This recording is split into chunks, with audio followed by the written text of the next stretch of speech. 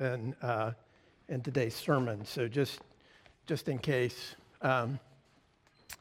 we've been looking at the Beatitudes. We're going to continue that this morning. But before I read this one, let me pray. Lord, we confess to you that we are people of divided hearts,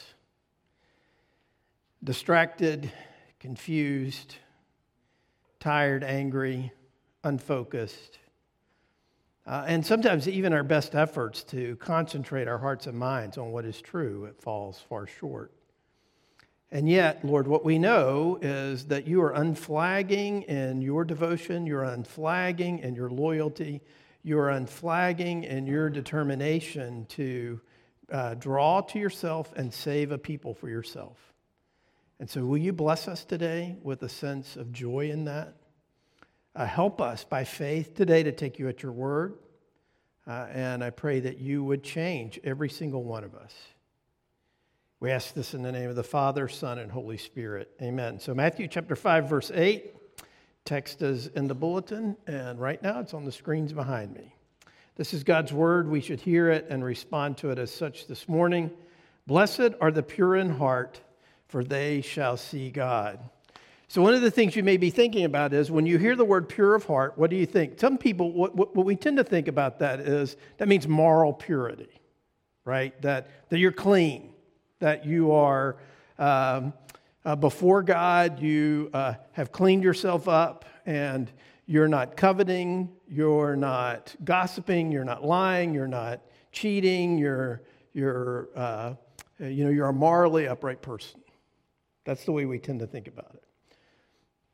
But that's far from what Jesus is getting at when he speaks to us about purity of heart. Because what purity of heart means, as we're going to unpack through a lot of scripture today, means this: to will, be driven, and consumed by one thing. Okay? Purity of heart means that what we are about is one thing: the glory of God, the love of God, the work of God in our hearts and lives. Now, before I go too far in that, and that may seem alien and that sort of thing, but one of the things you have to understand about that is that's actually what you were made for. That's actually what you were created to be and to do. That is what, when God placed Adam and Eve in the garden, that is exactly what they were made for, to have unbroken, joyful, productive lives lived in the presence of God before Him, enjoying everything that God had given them and being focused upon, as they did that, without even trying, on seeing the glory of God, the goodness of God, and experiencing that daily in their lives. Their allegiance becomes divided when the serpent enters into the garden and reorients things, so that now, with Adam and Eve, their allegiances, their loyalty becomes divided. And so they align themselves, at least temporarily, with the serpent. And until God intervenes, He will not let that stand. We exist in a world, in a place, with divided loyalties, with divided focus, with divided hearts. One of the things that's so important about this, and you may think, well, where do you begin to get that out of Scripture? Well, here's where a place you can be in. Jesus is kind of quoting here the Psalm when he talks about blessed are the pure in heart, for they will see God, because he quotes this. He's referring to this Psalm: "Who shall ascend to the hill of the Lord, and who shall stand in His holy place? He who has clean hands and a pure heart, who does not lift up his soul to what is false, and does not swear deceitfully." Next slide, please, Brian. Right? So we deceive when we will to do two things, right? You deceive when you're outwardly focusing, showing something that's true about you, but internally you know it's not. And so that's a divided heart. That is not a pure heart. There's no purity in that, because we are we're divided in the way in which we go about things. So that's important for us to see. And I want to say a couple of things about this to help us unpack this. I mean, there's a lot of joy in single-mindedness. There's a lot of joy in the simplicity of knowing there is one thing that life is about. Yesterday I watched this movie, and except for about 3 minutes of some foul language, I would recommend this movie to you to watch. It's a documentary. It came out last year, earned a whopping $900,000 at the box office, called The Truffle Hunters. So exciting. Not a Marvel character to be seen anywhere in it. The Truffle Hunters is a documentary about a group of elderly men who live in the Piedmont region of Italy with their dogs, and they hunt the white Alba truffle. Grows in the woods, in the trees, and the roots underneath the trees. And they're all old, they're all very secretive, they're all very competitive, and they go out there and they dig these truffles. They use the dogs because the dogs can smell the truffles, and they dig the truffles out of the ground. Now, you're thinking, like, what's a truffle? Well, I'm not real sure, but man, they sure are sniffing them a lot, and they look like little white, kind of like cross between a garlic clove and a dried fig. And the dogs dig, I don't know, that far down into the ground to get them. But the coolest thing about this is how single-minded these guys are. And they've been doing it their whole lives. They're all in their 70s or 80s. One part of the movie, they actually strap a camera onto one of the dogs. And all you can see is about this much of the dog's nose and the ground in front of it as it takes off through the woods, looking for the truffles. And he finds one, and he's like just going crazy like that. And, the old dude is behind him like, speaking his Italian, that kind of stuff. And they whip that truffle up, and everybody's like, this is awesome. This is the greatest thing ever. One of the guys, 88, Carlo's wife is like, Carlo, you got to quit doing this. Because Carlo gets out, he likes to hunt at night, and he can't see. And so he follows his dog home. And his dog's like this big. So he's not looking in front of him, and he gets a face full of thorns from a tree, tears his face up. The doctor's like, Carlo, you're too old to be doing this. You don't need to be doing this anymore. And the last scene of the movie, it's dark at night, and there's the dog sitting outside Carlo's house, and Carlo is crawling out the window to go truffle hunting one more time, right? Single-minded, focused. They're on it, right? So what Jesus is crying out to us for and saying to us is that the blessing of life, the blessing of the gospel, the blessing of the work of God in us is to refocus us on the one thing. Remember in City Slickers, that movie that came out about 150 years ago, Billy Crystal asked his guide, what's the secret of life? He says, one thing. He says, well, what is that? Well, they have a terrible answer. It's, well, whatever you want it to be, but it's not. You were made to have one purpose. You were made to have one focus. And so all of life, all of the things you do, your work, your marriage, your friends, your family, your church, your gardening, your driving, all of those things flow out of that issue of your heart's attention to and focus upon the fact that you are made in the image of God, that He loves you, that He is for you, that He is redeeming you, and that His glory, His work in your life, and His love upon you is the secret of a happy life, is the point of why we were created. And so that's why Jesus says that when you have this purity of heart, when your heart is undivided, the clarity that we have of seeing who God is, right? So one of the things that you have to understand about this is that the Bible is so focused upon our hearts and so focused upon this work that God is doing. You may think the Bible is about a lot of different things, but if you do a search in it about the heart, and you look at that and you see the constant repetitive nature with which God speaks to us about our hearts, about the seed of life, and how important that is, how that's the very root of who we are and what we say and what we do. and how focused he is upon that and how he wants us to be focused upon it. Our tendency is to focus on what's outward. Our tendency is to focus on the things that we can see. God sees into our very heart. And he understands that that is what motivates us, that is what drives us, that is what orients us in life, right? So James writes, draw near to God and he'll draw near to you. Cleanse your hands, you sinners. Purify your hearts, you men of double mind. See there again. Double-mindedness is the opposite of purity of heart. Jesus is very clear about this. He cares nothing for external religion, service, or giving. Our heart is his primary concern. I want you to think about that. Jesus is concerned about what's going on internally in us. Because you can fool everyone else, but he sees into our hearts, and he loves our hearts. He wants to redirect our hearts. He says this later on in Matthew. Next slide. Woe to you, scribes and Pharisees, hypocrites, for you clean the outside of the cup and of the plate, but inside they're full of extortion and rapacity. You blind Pharisee, first cleanse the inside of the cup and of the plate, that the outside may also be clean. The heart's not merely emotion or desire or will. It's all of these things. It's our invisible root.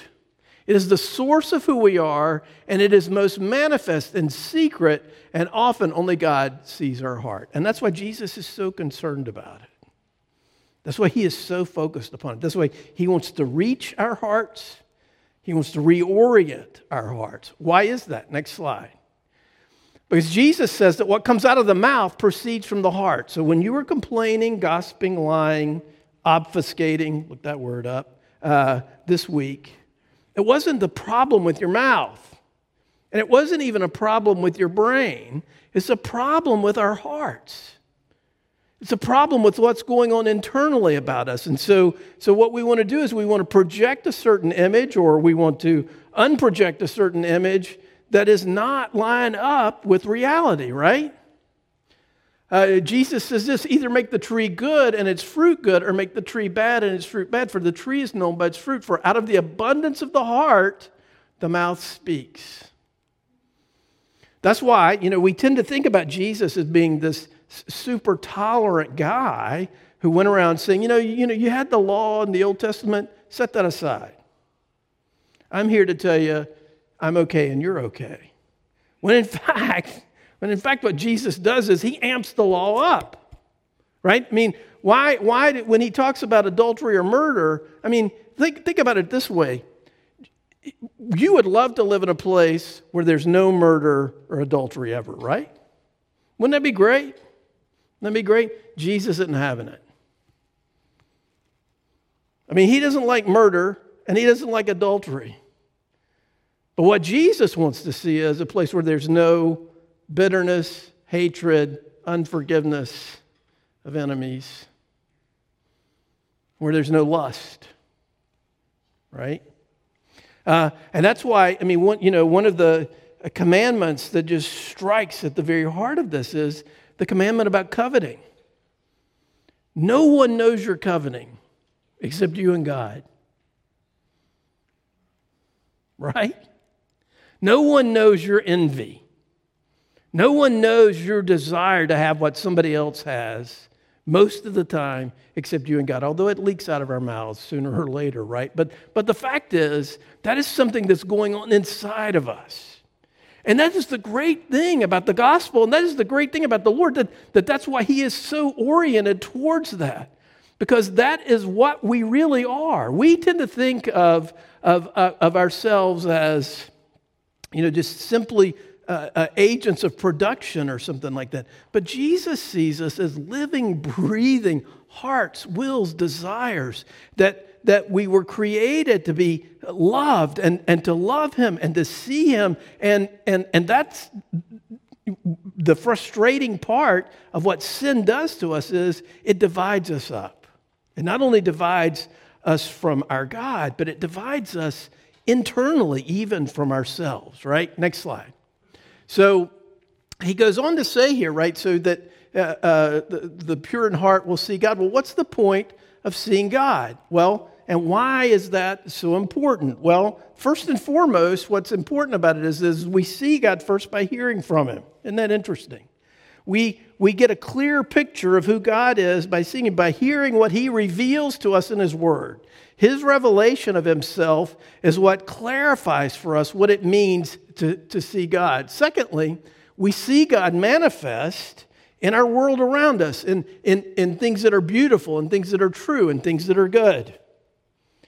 This week, I spent a large portion of the week in far northeastern South Dakota.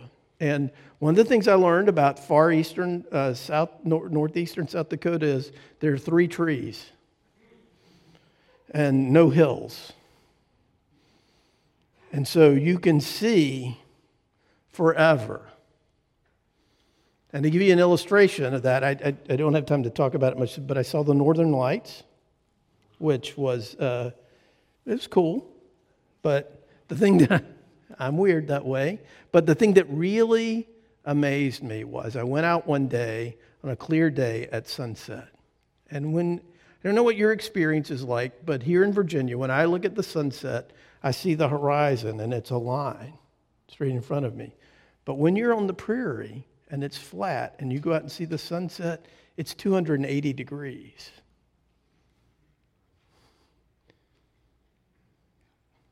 And all of a sudden you're like, the world's not flat after all, right? It's stunning. It's God's, it's made me so happy, so glad that we don't have any stained glass window in here, because that's God's stained glass window. And so you see that in because I've heard the word of the Lord, because I understand that that's not just something that happened, a random selection of atoms and light particles bending in the atmosphere and that sort of thing, that God made that. And he made me to see it. And he made me to be moved by it. And he made it to turn me to him. Right? You begin to see, that's what this is about. That's who this is about. But most importantly, we see our God in the rough and tumble of life, the vortex that is this place of suffering and struggle and difficulty, by crying out to him for grace. David writes in Psalm 27, "Hear, O Lord, when I cry aloud. Be gracious to me and answer me. Hide not your face from me." Right? He knows that the grace of God is to be able to see him, to live in God's presence, to have this sense that God is right there with him in the midst of his struggle, in the midst of his temptation, and in the midst of the things that are dividing his heart and driving him out of the place where there's real life. Right? It is such a powerful thing for us to see that, because what we understand about ourselves is that our hearts are so often divided. And our hearts, and if you think, well, no, my heart's never divided. Are you ever cold towards God? Are you ever uncaring towards him? Are you ever have the sense that he's not engaged or aware or involved with you at all? You see, that's what David is getting at here. Is he sees his sin, he becomes aware of his need, and he becomes focused upon needing to see the face of God, to have God present with him, and to have his heart reoriented towards him. The great philosopher of the 1800s, Soren Kierkegaard, I know your eyes are going to roll back in your head now, wrote a book about this, about the will of to will one thing, right? That's what God wants us to be about. And that doesn't mean that we're kind of some raving fundamentalists, but what it means is that we see all of life, all of our life, all of what we are about, it through the lens and from the perspective that we are creatures created by a God who loves us and who redeemed us. And so that his whole story, his whole work from creation until glory is his work to win our hearts, to focus our hearts, to unite our hearts singularly upon who it is that made us and redeemed us. And so what I want you to do right now is I want you to have the heart cry of the writer of Proverbs. Who can say, I have made my heart pure. I am clean from sin. Right? Who can say that? Well, if you can say that this morning, I've got something for you.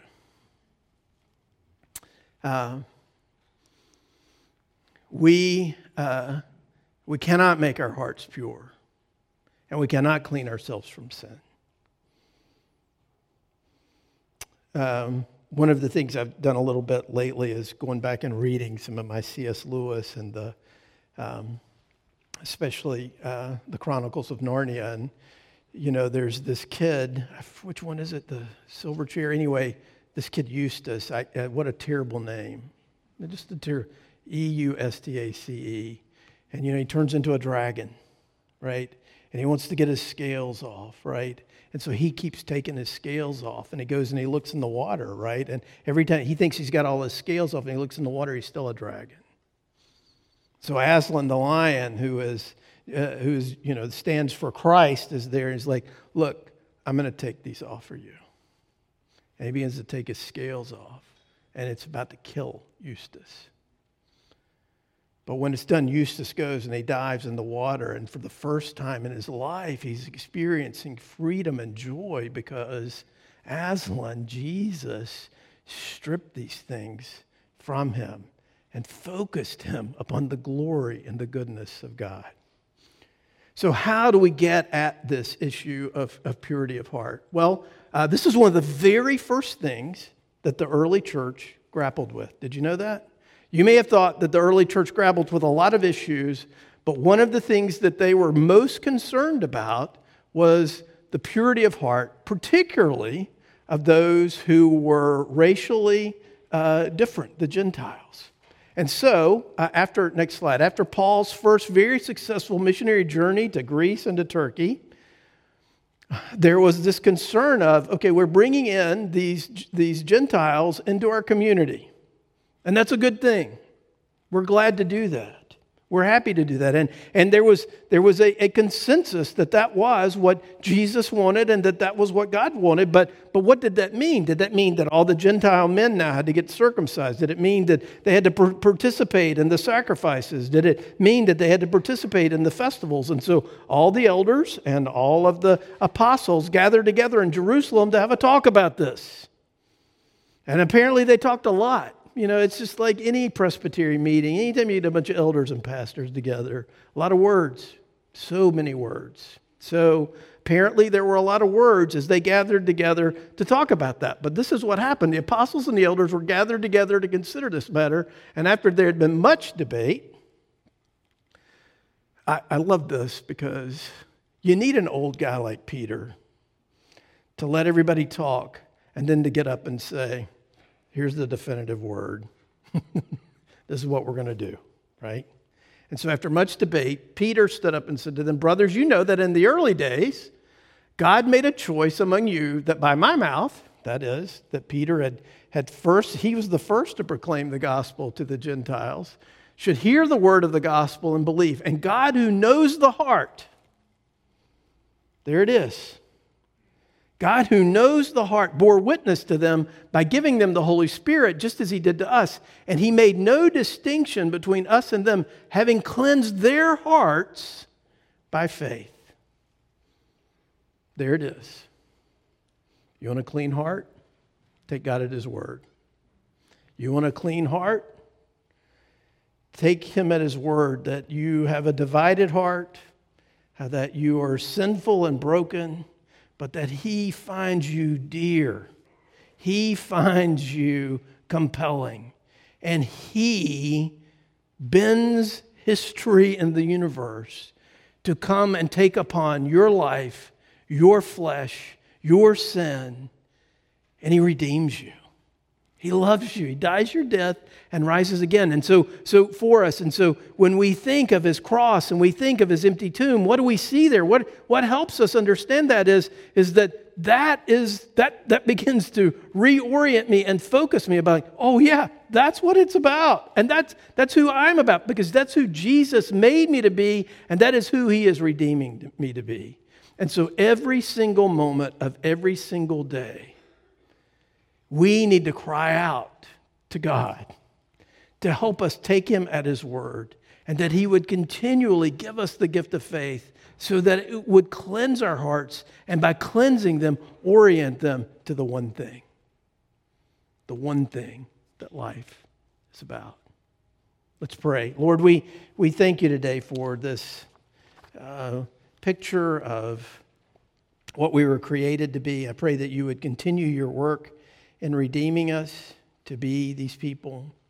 Lord, give us a compelling vision of your glory. Give us a compelling vision of your love, a compelling vision of your heart for us, how it is undivided, focused, doggedly determined for the redemption of your creation. Lord, it makes us glad today to know that when our hearts are divided, yours never is. And so give us the gift of faith today to take you by your word, to cleanse our hearts, to open our eyes, and to move us to see and to trust. We ask this in the name of the Father, Son, and Holy Spirit. Amen. Would you confess let's confess our sins together by using the confession of sin that's on the screens behind me and in the bulletin. Father of glory, our hearts cannot be hidden from your sight. Our blind self-pity, self-serving, and self-justifying are laid bare before your eyes. Have mercy upon us, most merciful God. Grant us the spirit of wisdom and of revelation in the knowledge of Christ, so that the eyes of our hearts might be enlightened. Help us to know the hope to which Jesus called us, the riches of his glorious inheritance in the saints, and the immeasurable greatness of his power toward us, through Jesus Christ our Lord. Amen.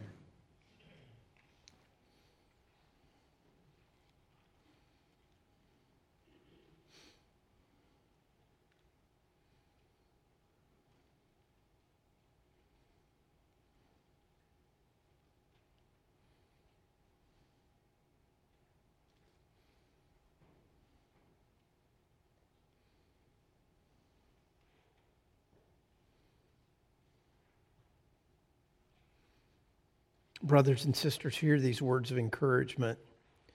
See what kind of love the Father has given to us, that we should be called the children of God, and so we are.